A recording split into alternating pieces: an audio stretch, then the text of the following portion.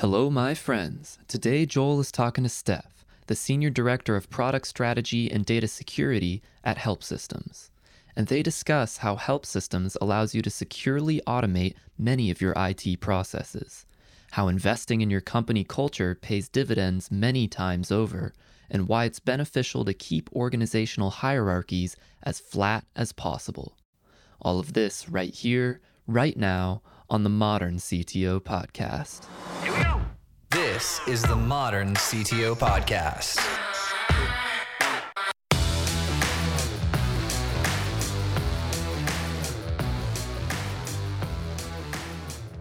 Funny story. Went through university, went to Waterloo for computer science, and a lot of good minds have gone through that. And Microsoft has scooped up a lot of them. A lot of my peers were actually part of the team that wrote NT back in the day, Windows NT.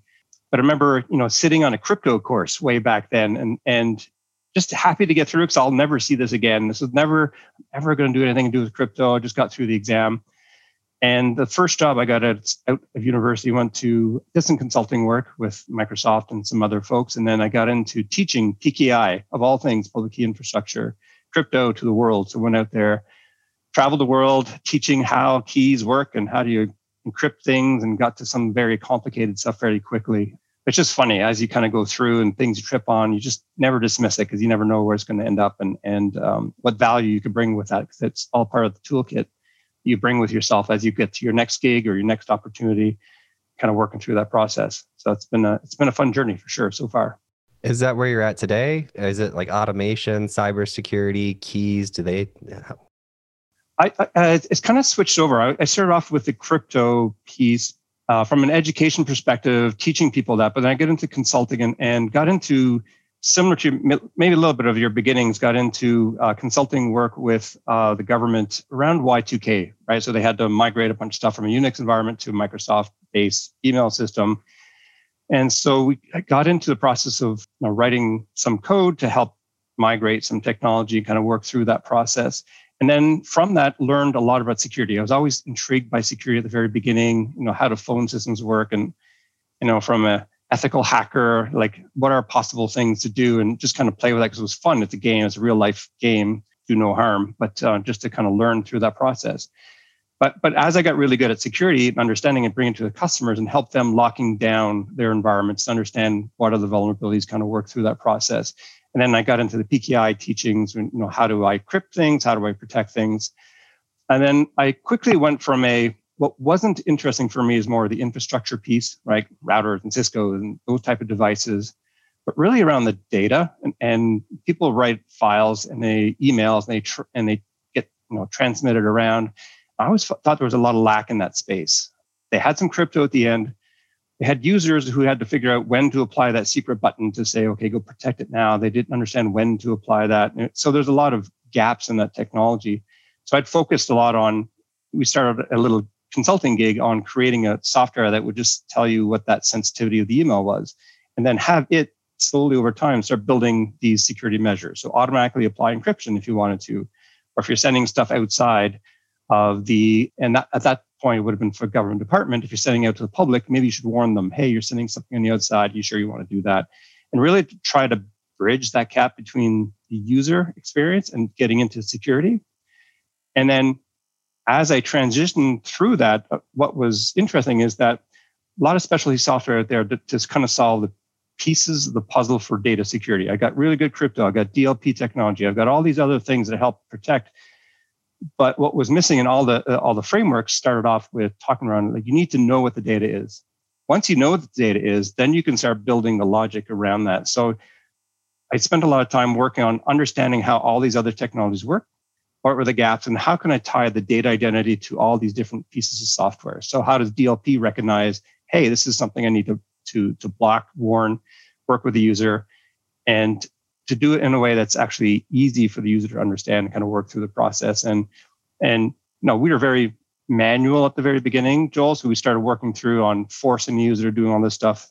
But now with advancement in technology, gotten to the point where I can try to automate as much as possible, right? So if I'm pretty sure the stuff you're sending looks like it's sensitive and it's going outside, or today's people worrying around privacy information, is there personal data in there? Is there address?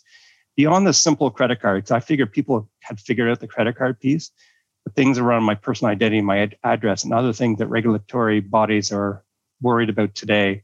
How do I automatically trigger those things to help that user along?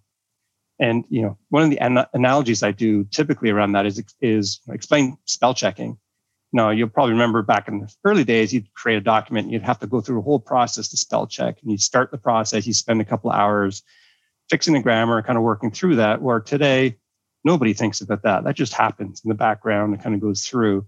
And so we're bringing that kind of experience back to the data identity to make that as easy as possible so that now we can get back to protecting data. So that's where I spend a lot of my time, is try to automate as much as possible and move us towards other data security solutions as well.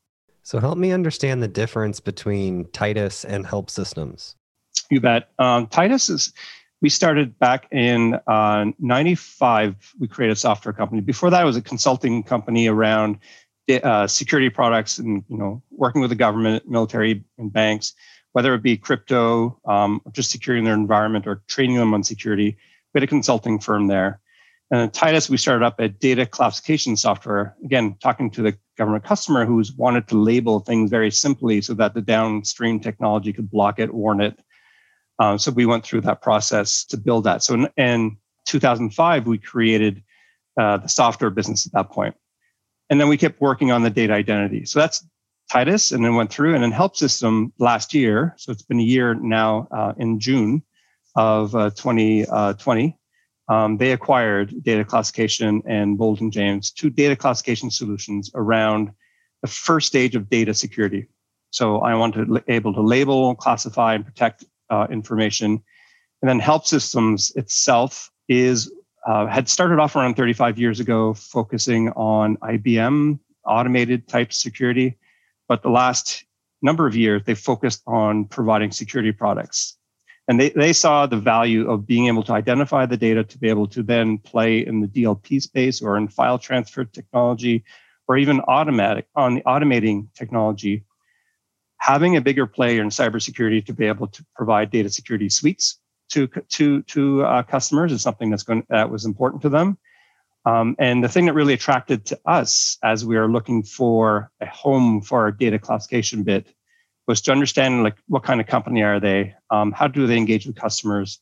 Because it's very important for us that one, our employees are very happy with the process and they're a very people-oriented type of organization, much more than some of the other strategics we might have looked at where it might have been a code grab for the technology. So it was very important for them, for the people, but also what were they trying to solve? And they're trying to solve data security is very important for them. They're bringing a lot of good technologies together to solve that challenge without looking at just building feature sets, right? If you're looking at building a feature with an application, just keep growing it, you have to keep evolving these new wings of what you're building. Whereas, Help Systems has acquired a bunch of little companies. Now we're working at making these things play well together. And Titus was the starting of that journey of identifying, tagging information so that the rest of the environment understood what to do with it, whether it's file transfer. They just acquired DRM technology as well. They're going to play that a bigger player within the data security space. You were one of the founders of Titus, correct? I was, yeah. I guess I missed that piece. Yeah, I was one of the co-founders back in Titus. So we'd started off this process to build out software. What was interesting for me through the process is because I did the security consulting before, and I thought the hard stuff is what we had to do and figure out, and how does all this technology loop together? I had missed the opportunity at the beginning to realize that sometimes simple is better, right? To get through and kind of bring through the process. And, I had these visions of very complicated technology coming together to solve these challenges.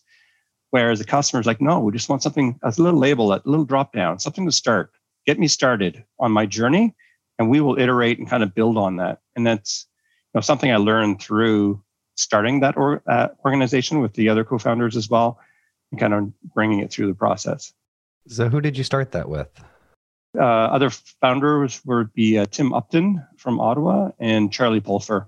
They've both since retired and enjoying what they've done and kind of worked at it. They're a little bit older than I am, and they're in a good place. I'm still part of the journey. I think the things we're trying to solve today still need to be done. So I'm not done. What were their expertise? Yeah, so Tim would have been kind of visionary energy you would have felt from the guy who you walked into a room and just knew there was something to solve, and you were just happy to be there and kind of challenge the norm to go through that process. I call crap on that that activity. I think we could do a better way. We need something simple and converting our basic principles around what we're trying to do so that related to the business buyer. So as an example, he would have done something like, hey, we're doing data classification. That's not very sexy. If you just talk about a technology, that sounds kind of lame. You're just labeling stuff and then you hope the technology downstream works. He goes, no. It's just, we're like the driver in a car. So we're in the car, we're the Volvo. You like driving a Volvo. Why? It's safe, it's protected. But then the car is going to beep at you and automation is coming in, warning you around the policy. You're about to crash. We're going to put the brakes on for you. And so try to find a way to bring what we did from a very simple perspective to what people can relate to from a day-to-day perspective. And so that was kind of what he brought to the table. He had a business degree, kind of driving through that and try to get that energy. Charlie Pulfer, on the other side, he's spent some time at Microsoft and he's focused around marketing. So he was looking at, I think we have a product here. Here's how we package it. Here's how we get together from making it palatable for customers. How do we move from a government-focused business to something that we can now scale at? Let's get to commercial. Let's get to finance. Let's get to these other things. With these tweaks, we can change the product to address there. So he was more on marketing side. So then we get Tim on the business side, kind of really driving the ideation. And I was just there to help make sure the technology made sense and the things we spend our time on were going to help solve these two ideas coming from these folks. I like that. And we also had great programmers too, right? So it's not just a 3-person team, but we started off with a small team, but grew to about just under 200 people by the time we got acquired last year. I think you nailed it, though, the way you described that. It's not just about the 3 people, but kind of is, because those are like the 3 foundational people to which everything else sort of stems from, because this behavior within an organization is contagious, right? So you being the foundation, and that's why I was really interested to understand like what their strengths were, and the 3 of you fitting together. You have a visionary, you have somebody that can market it and do the communication of it, and then you have someone who can execute, which is you. You can execute and bring the vision to life, but you can't. They're all required. Like, you have to have the vision, you have to have the marketing to get the customers to drive the dollars, and then you have to have the product to actually deliver it to the customers. Absolutely. I think, and it's been a great journey. I had a lot of great fun, and we had a lot of cool experiences with the company going through and bringing those ideas to life. It's humbling, right? So you kind of go through, you start the process as an idea, and do you take the chance? Like I could have been an employee somewhere else. Tim, that's a lot of great thinking, but why should I take a chance? I got a family who's just about to start.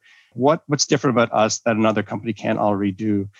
And just stepping out of your comfort zone to be able to kind of push yourselves and then have employees that get infectious by that, kind of see that and kind of believe in that idea, and then being smart about how you grow that, and not super fast. One thing we never did is we never took outside investment, with the exception that near the end, within the last 4 or 5 years, we started looking to how do we scale this organization to be something a lot bigger than what it started out to be. So. Yes. Well, you took it when it was right? The business changes and grows and evolves, and it needs different things as an infant versus a toddler versus a teenager, right? Yeah. And as you're building it, the one thing I've also learned is, you look at what the technology is out there, and it comes back to what I talked about, simplifying our expectations, what the technology should do. And not always go for the most complicated thing and try to figure out, because the simple things might actually win the day. And, as I look at certain pivot points along our journey, I look at what point could we have crashed? You could have gone and started business and then make a wrong move at the beginning, and then you might as well start with a new idea and try something different, kind of move on. So what are your pivot points to go through that? And the thing that there's 2 pieces to that. One is understanding what the customers are emotional about what you're trying to solve. Do they have to solve that today?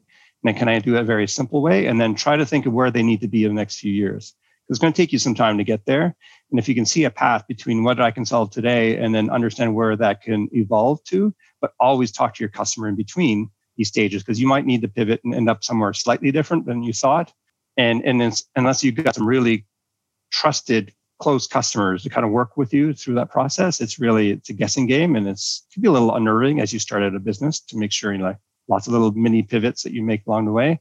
But talking to customers, keep that do whatever you need to do to get that customer happy, kind of work with them, solve the problems that they need to be solving today. And typically they're very, understanding that, may not be perfect at first, but you can still evolve that solution to something they need tomorrow, kind of work through that. And they get involved and they get emotional part of the process as well, kind of those early adopters, customers through the process.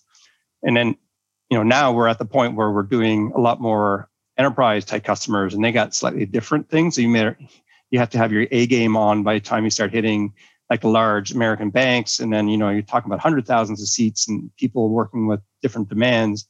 And to scale out to that is slightly different than as you start off a brand new organization, when you're looking at customers, maybe 200-300 seats to start off with to get things right. But those foundations really helped us kind of evolve to something that we could solve. Was this your first business that you founded? It is. And I guess you can call me a lifer through this process, right? So to switch over from consulting into getting well-founded in technologies, like I had a really good breadth into different technologies around the security space. And I picked the one thing that was hard around data. There's two things people don't like. People have a hard time working with data, and how do I make sure it stays relevant? Or if I encrypt it, how do I make sure all my downstream technologies work with it, right? So if I encrypt it, does it become garbage now unless you've talking to the right vendor to unlock that, and it becomes harder to work with? And the other area was working with the users. Very few people like to write endpoint software, because you've got the Mac, you've got all these different platforms you need to write for. And that seems to be evolving over time. So now you can do Java stuff, you can do kind of more web-based technology to cover off. But trying to simplify that and cover where the customers need to be is something we spent a lot of time trying to solve. So those two areas have been very kind of focal from my perspective. But yeah, it's just the one that we founded, spent all our time and energy on, and kind of got us to where we ended up. Can you walk me through, I have no understanding of your business. Walk me through an actual use case of how someone would use the technology, like a real legitimate example. All right, Joel. So, you're going to send me a message, or there's someone else within Modern CTO. You talked about your producers, your team, you have a different staff hanging around. So you're going to start sending some information, and you're going to put some credit card information. Hey, I got this great gig coming up, and then send some information, and you fill out an email. An email is very helpful, right? Because it'll go through and it says, oh, you sent this stuff before. Let me auto-fill that for you. And it's going to go off to some other stuff that's either someone on the outside or myself to a different organization. And so we can actually walk through it, and it sees a credit card or sees an attachment you put on, and maybe it's a resume, maybe it's something else that should be protected. And so our client software will sit there and just say, hey, you're sending it to the wrong person. Are you sure you meant to do that? And there's so much, cover your butt to kind of situations where the return on investment on having that one executive blocks that one email going to the wrong person on the outside, where that could be very costly for an organization. So that's the simplest use case. Well, that's pretty neat. Yeah, we call that protect from stupid sometimes, right? So people make mistakes, not because they're stupid. We don't give them a hard time, but more around the idea that people are busy, people are pushed really hard. And we just want to be that kind of security buddy on your shoulder as you're working, helping you, watching what you're doing, and helping you if you're doing something that's obviously not the right thing, kind of work through that daily task that you're working on. Yeah, because in the email protocol, there's no confirmation concept, right? In the actual email underlying protocols. So you can be a layer on top of that. That's pretty neat. Yeah, you're part of the process, right? So you think about, I came back to the driving Volvo scenario where you've got alerts happening as you're driving, you're about to hit someone, right? And it just automatically stops. So now if we look at DLP, some of that stuff is there as well, but that's typically after it's left you, right? So it's gone to the network runner, you're sending an email through, and you're hoping something down the road is going to pick this up. And then if it's bad and if it's able to figure it out without the help of the user, it'll send it back to you, right? But if it didn't, it'll go off and then off it goes, and we can't call it back. But if I can save that step of sending it to something else and just do it as I hit send right now, solve the problem before it actually becomes a problem, then that's helpful, right? In real time. And that's kind of, we focus on the real time. Now, we also do other stuff from after the fact, your data at rest, your repository. You got stuff that's being stored in your servers, whether it be cloud or on-prem, that has consequences to organizations. We can help there as well. But I think the most powerful one is the stuff that's happening live to the CEO, because they, again, comes back to the emotion factor to that person who says, you just saved a breach right now, like it was happening real time. Now, do you guys get into, I had this friend that I met, and he had like, it was like a Mac type tray application where you could take screenshots and send them over. And he ended up, I think one of the lines of business that his company grew into was like preventing data from leaving the organization, I think, yeah. But like through screenshots. So like if I took a screenshot of something and it had like my customer social security number in it, it would, or it could scan through like your Amazon storage, and it could help you basically not leak personal identification information. Do you guys get into that type of world? We definitely get into that world. We get into, if it's just in the email body, you can go scan that and take a look at that. And we actually use machine learning to kind of look at stuff that's beyond just a number, right? So is it a credit card with other things that help support the strength of that? So you're reducing the false positives through that. The screen capture one is again, it comes back to my security background, right? So can we go through and block screen sharing? Well, you might have some digital rights management software that helps prevent that at the OS layer to be able to protect that. So from our policy pieces, if we see that information and then we can tell the OS that stop blocking that piece. And now within Help Systems, they've acquired a DRM solution, so we can automatically encrypt that thing using that technology from Help Systems. Vera is the product they acquired to that. So they can go through and protect data itself, whether it's an attachment or whether it's email. But from a scanning environment for stuff that's at risk, right? So if I'm a bank environment, or if I'm just a regular business and I have a bunch of PCI credit card information or personal information sitting in my network storage, I need to know about that because the auditor can come check for that, and it could be fines kind of grow through that. So we'll help scan to look for that information.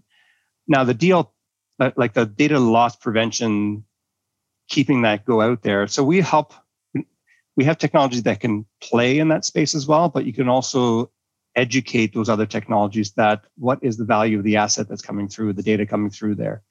So if I can look for a label on it, says this has PCI information, this has sensitive information, this is internal use only, this is intended for project ABC, and it's going to someone who's not part of project ABC.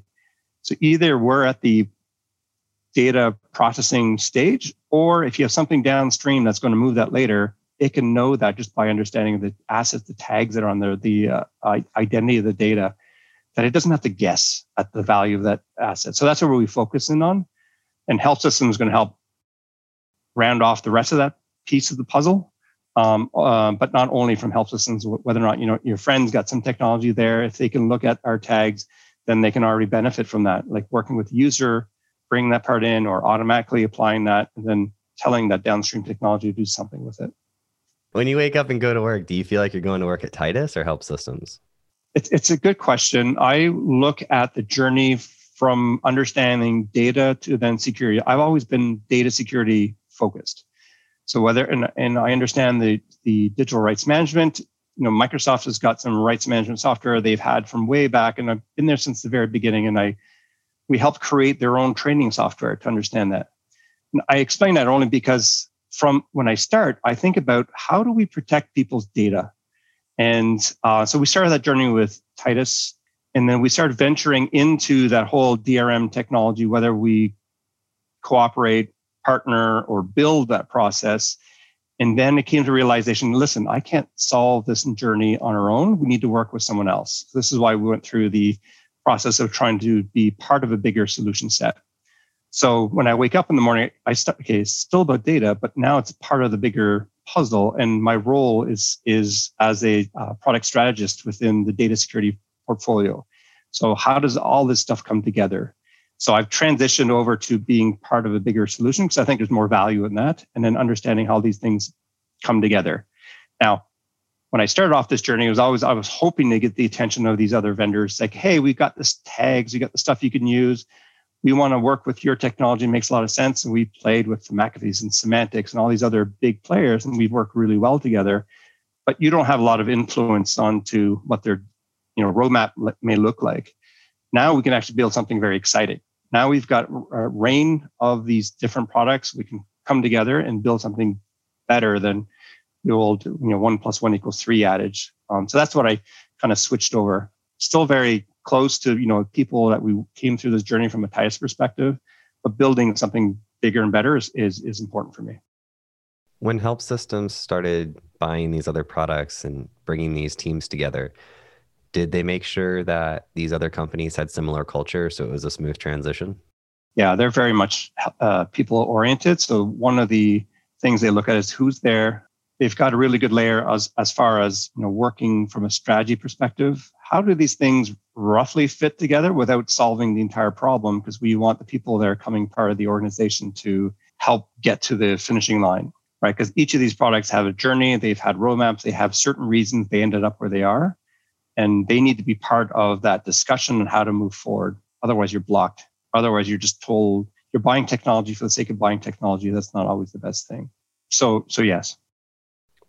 Tell me about the culture, like on your, at least I know Help Systems. I mean, I looked at the notes. You guys have 700, 800 employees. I don't know if that's the official number that you produce, but that's what I think we got from LinkedIn. That's a lot of people, right? Yeah. And so you can't have a personal relationship with all of them. But how would you describe the culture within your teams or the people that you interact with? What's the top, what's the single biggest culture item that you guys discuss around the office? I'm super surprised and happy about the fact that they're very people oriented. For them, it's very important to recognize, celebrate wins, and they'll have the full company meetings. And it's over 1,200 people now. So the numbers, 750 were before some of these acquisitions. So they're a little over 1,250 or something like that, give or take 10, 20, 50, whatever the number is. But they take the time to recognize, and CEO will actually call in through an acquisition. Make sure we go call each of the employees. Normally, they'd all come together, walk the room, spend 10 minutes talking to people. But now, acquisitions through this time is a little bit different. So they're doing stuff through Teams meeting or Zoom meetings or whatever, just to make sure their voices are heard. But they like to reach out to talk to each of the employees as well. Something that's very important for them, which was surprising for some of the other strategics we're looking at. Definitely different vibes, and which is why we really, really like this organization. How long do you think it'll be before you would use the word we instead of they? You think that's a couple of years, or how? I'm curious about that. I think it takes time, right? So, and I had a couple of people call that out as well. They say, "Hey, staff, you don't always use we, and we try to do this we culture, and you should start using we more often." And I think what's missing is because we're so separate, I'm in an environment that's no different than what I would have been pre-acquisition. And we haven't had that move of sitting into something that says Help Systems, right? So I think there's some visual clues that are kind of throwing me off and just not making my pivot.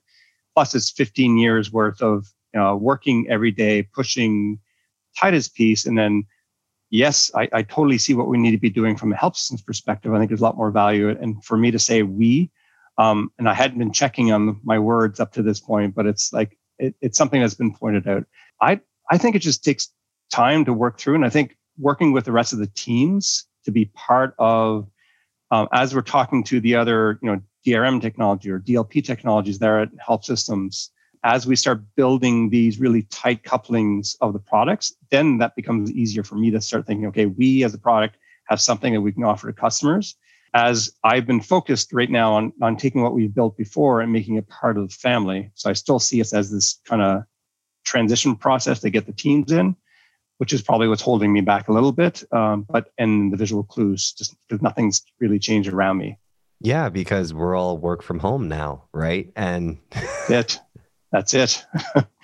Yeah, and I've been pleasantly surprised how the teams have transitioned through that. We'd had some people who had started off by saying, "Oh, I can't wait to get back in the office," right? So you're 2 months in, 3 months in, like no one knew how long this was going to go. And it's like, "Oh, we got to get back. We got to sit by the water cooler." And we just had a survey, and it appears about 3/4 of people are happy working from home now. Like I can get so much done. I don't have to commute. I don't have to worry about that. I can roll out of bed, and you're assuming that everything. I'm not my PJs right now. I've got a shirt on, but I hope you are. Yeah. We're getting stuff done, and I can meet customers from all corners of the world, just time permitting as far as the daytime. But I can have 20 different meetings across North America without jumping in a plane right now, and have a meaningful conversation in an hour with a customer, and then switch over, and right away I'm talking to someone else and getting some input, and then collaborating with people from the UK or Australia. This is all happening real time. Now, not to say that not getting in front of the customer is not important, because I'm looking forward to the day that I can actually get out there and talking to them, because that's where you get the real gist of what's happening. The 1 hour meetings are still fairly formal and chatting, but it's when you're having, after you get out of the work scenario and have a chat with people, I think you get to the real, what are people trying to solve? Like, tell me about your pain points, not just about what the board has told you, but like what is really happening and how can we help you move that process? And that just takes time. And so I look forward to the days that we can still do that. What do you think about, or have you gotten to see in, the news type articles about the different communications that they're doing? Like they're building these phone booths where you could almost see a 3D replica of the person. They've got all these different technologies to try to make the bandwidth and the conversation and the interaction higher. Have you seen any of these? I've seen a few things, and even the headsets, right? So you're going to go through and do the VR and kind of like get into a virtual room where we're now virtual images of each other, talking to each other. I don't see that progressing enough to make that change yet. But the one thing we do need to figure out is, how do we collaborate in a way that's meaningful and still be remote? Like, we're an international organization. No matter if we open our offices again tomorrow, we still have people who are working over in the UK, in Australia, different parts of the world, and they need to be part of, as if they're sitting here together and collaborating.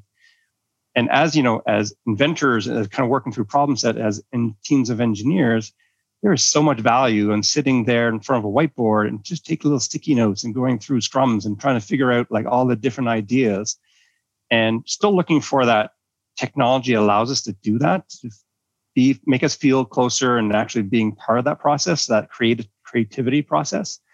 I think we need to, I don't know if technology can help there, or it's going to be a mixture. I think we'll have like core groups in certain organizations, like in a certain location, and then maybe a few people on the outside joining. Maybe those separate TV for each person to make it feel like they're individual or be part of there. Maybe that'll happen, but I'm not seeing too much of it yet. I don't think it'll catch on with the VR goggles. I just don't like them. Yeah. That's how I go off of stuff. I'll go to a trade show or a convention, and put on the next gen whatever, and it's like the field of view is small. It doesn't really seem that useful. It's not as impressive as I thought. But then the other day I saw that they're using these lasers to create these legitimate holograms. Like you can see them from 360. So they take one laser and they trap like a piece of dust in the air, like a small piece of dust, and they can like control its positioning with a beam. And then they take another laser and actually like illuminate it. And they made these like little like lightsabers and stuff that you can, it's like legitimate lightsaber. You don't need any sort of, there's no screen, there's no goggles, there's nothing, because it's actually there, and wow. I was blown away by it. They're only doing it on really, really, really small scales right now, these little holographic displays. But it's even hard because marketing teams over the course of the past 2 decades, they've butchered every word. So there's no good word. If I say holographic display, everyone thinks like whatever the holograph, like, with the little screen that they have, or like a reflection in a piece of glass or something. There's nothing.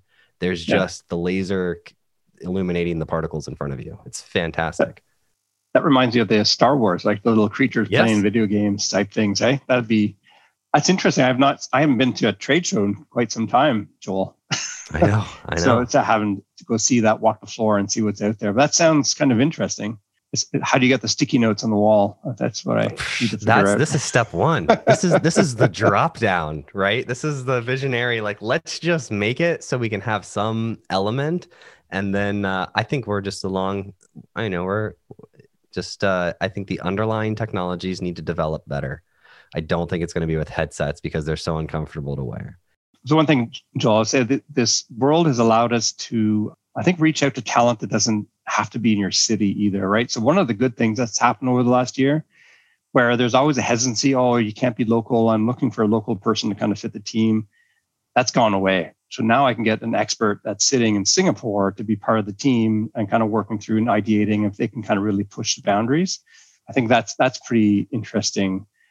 That's kind of opened up a horizon as to where do we look for talent and kind of make them part of the team and kind of grow the team. So I think that's very interesting. There's one thing we're doing in late June. We're having a little data security conference. I thought I'd at least talk about that. So we've got 4 or 5 days, June 21st, 25th. We're going to get a bunch of customers, prospects, partners together to kind of talk about data security in general.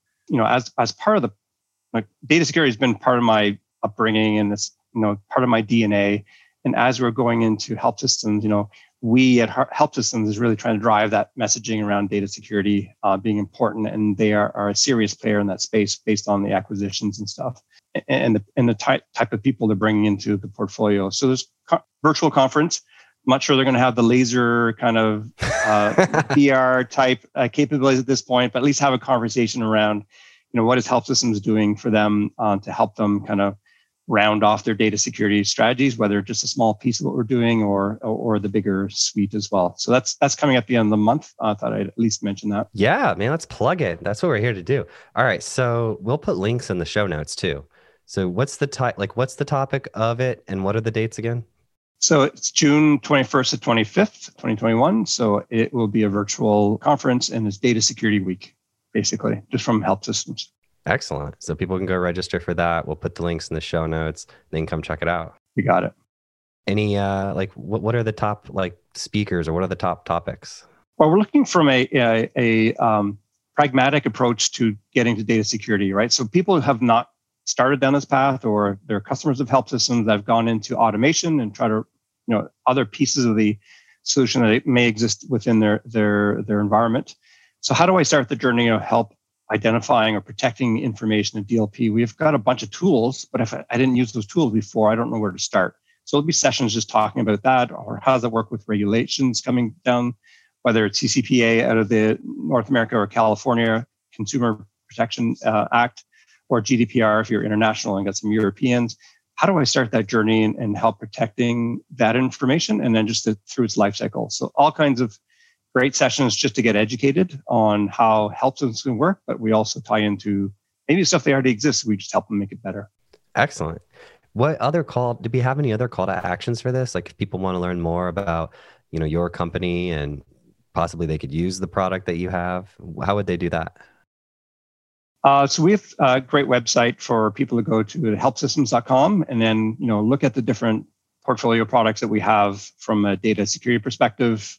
There's lots of great, you can get into trials, take a look at some of the software, happy to reach out and have conversations with people on, what their needs are. I spend my day, talking to the engineering team, trying to figure out what our way forward is from a technology, but that's, it has to be married with talking to customers and prospects and understanding what's in their head, what's real, and what are the bad assumptions I've made about what we're building, right? Because the faster I can get to solving and understanding what bad assumptions I've made, the faster we get to providing value to the customer. I like your style. Yeah. I got some leadership questions as we wrap up. We have a few more minutes left. Is that okay? Sure. All right, Joel. So just curious, throughout the process, you said 15 years of growing this company, what were the different times that, you bought leadership training, or did you do it, or did learning and development do it? How did that happen for you and your team? That's a really good question. So as you're evolving a company from small, like we start off with a handful of people, you're 4 or 5 people starting a company, you don't have time for some of this training piece. You just get down, get dirty, roll up the sleeves and get a solution that people can start with and understand. once we start getting into 25, 50 people, is like you start getting a threshold. I need to get processes. So I start pulling in external people, whether it's a part-time CFO, make sure the finance is there, start building out the sales team. If you don't have a good sales team out there, you're not getting new customers. You're not like understanding where they are, what markets you need to get into. So we started to have to hire that talent in, and then you can still control the culture at that point. 50 people is not bad. When you get to 100, now you have to start setting cultures. And our training has been mostly focused in two areas. One is around, let's say, from a sales perspective, what are methodologies to help them with the messaging, marketing, kind of building out that piece of it. And then there is some culture training to help people better themselves and kind of moving them in their own culture. That's like called it blue thinking as well. So strategies of understanding what challenges are. Am I thinking these have color coded? Am I thinking green, angry, competitive, or am I trying to solve something and I'm open-minded and looking for challenging myself? So just trying to get through that kind of training to really help cement your culture as you grow up. And then the one thing that we did as founders going through it is understanding when to pull back, because we're really good at being foundational to get started, putting ideas in people's head. I don't write code anymore, right? I may have looked at code before I understand the object models, but need to be able to step back and bring the right people to kind of bring it to the next layer, because they'll help you grow that company and you can still keep the ideation going. And I think that's really critical, understanding when to pivot on some of those things and then still keep the right creativity in line so it doesn't change and deviate too much. But that would be something I think would be important for your listeners as well to kind of walk through that. And I assume others have gone through the same kind of learning experiences. Yeah, that's why I was curious, because typically we'll like share some leadership insights or something like that. But I was curious to better understand like exactly how these companies grow. And it's, not all the time that somebody's been there since day one, right? To get to talk with them. So when I do have the opportunity to talk to somebody like you, I am curious how it evolved. Now, so you hit 100 people and that's when culture training becomes important, right? And you have time for it because you can't, spend time with everybody. They can't rub the culture off of you by being in the same room with you because you just can't be in the room with 100 people at the same time.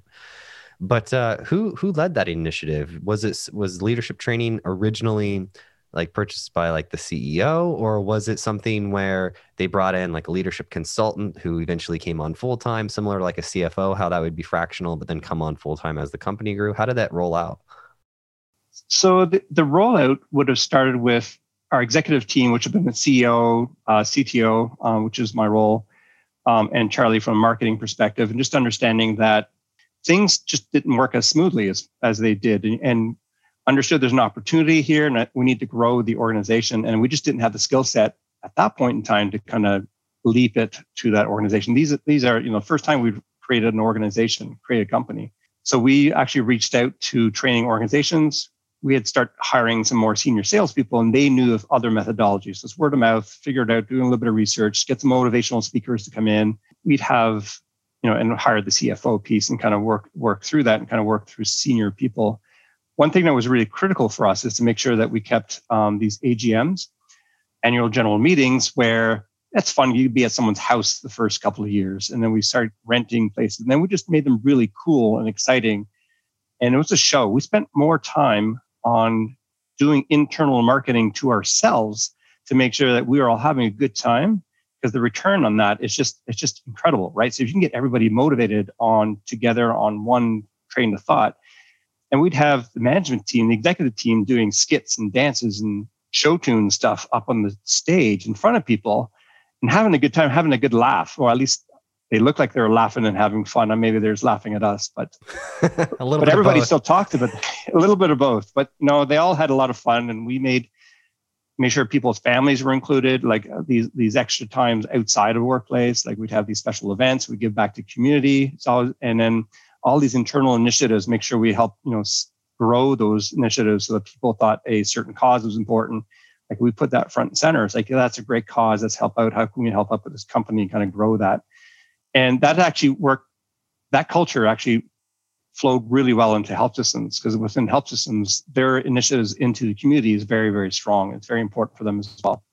And they don't just say that. They actually get into doing some activities and Habitat for Humanity, something that's very near and dear to what I believe in as well. Giving people homes as an opportunity to kind of grow is something that they have as part of their own culture as well. So has the training, did that roll up into help systems now that you're acquired? Are they handling that? Yeah. So all that corporate stuff now happens at help systems. So, and I understand that, right? So at help systems, use the term we have to figure out what that culture is so we can cement it so everyone's, talking the same way. And the fact they put customers first, right? I don't care what your strategy is and going through, but as long as it solves a customer problem and whatever we do, we put customer first, that has to be rolled into a help systems wide initiative. You can't stay in your own little business unit and hope that you can keep your culture within one little area. It needs to flow across. Otherwise, it's longer before we start using the word we as opposed to they. What's the most impactful leadership lesson that you've learned in your career? The most impactful leadership skill, I don't have to solve everything, right? So I think it's to give everyone an opportunity to have a voice, and you don't have to overpower them. Rank doesn't need to be the most important thing that's happening in your meeting or conversations. It's like like a junior programmer comes in, we have a co-op student comes in, I'll sit down with them and, hey, what's going on? What turns you on? We're like, what's the type of things you like to work on? I don't want you here photocopying stuff for your co-op job because I've been through that process and it sucks. So I want you to be start on an interesting career. So I think hierarchies, keeping as flat as possible. Now, if you have to have title just because it's easier to talk to an enterprise customer than whatever, so just put whatever role you need to be. But as you're working with people, that check that in at the door and kind of walk in and make it real. I think that's probably the best impactful thing, I think, from a leadership skill that's worked for me and I think is very important. I love it. Thank you so much for listening. And if you found this episode useful, please share it with a friend or a colleague who you think would get value from it. And if you have topics that you would like to hear discussed on the podcast, either add me on LinkedIn or send me an email, joel@moderncto.io. Every time I get an email or LinkedIn message, it absolutely makes my day and inspires me to keep going.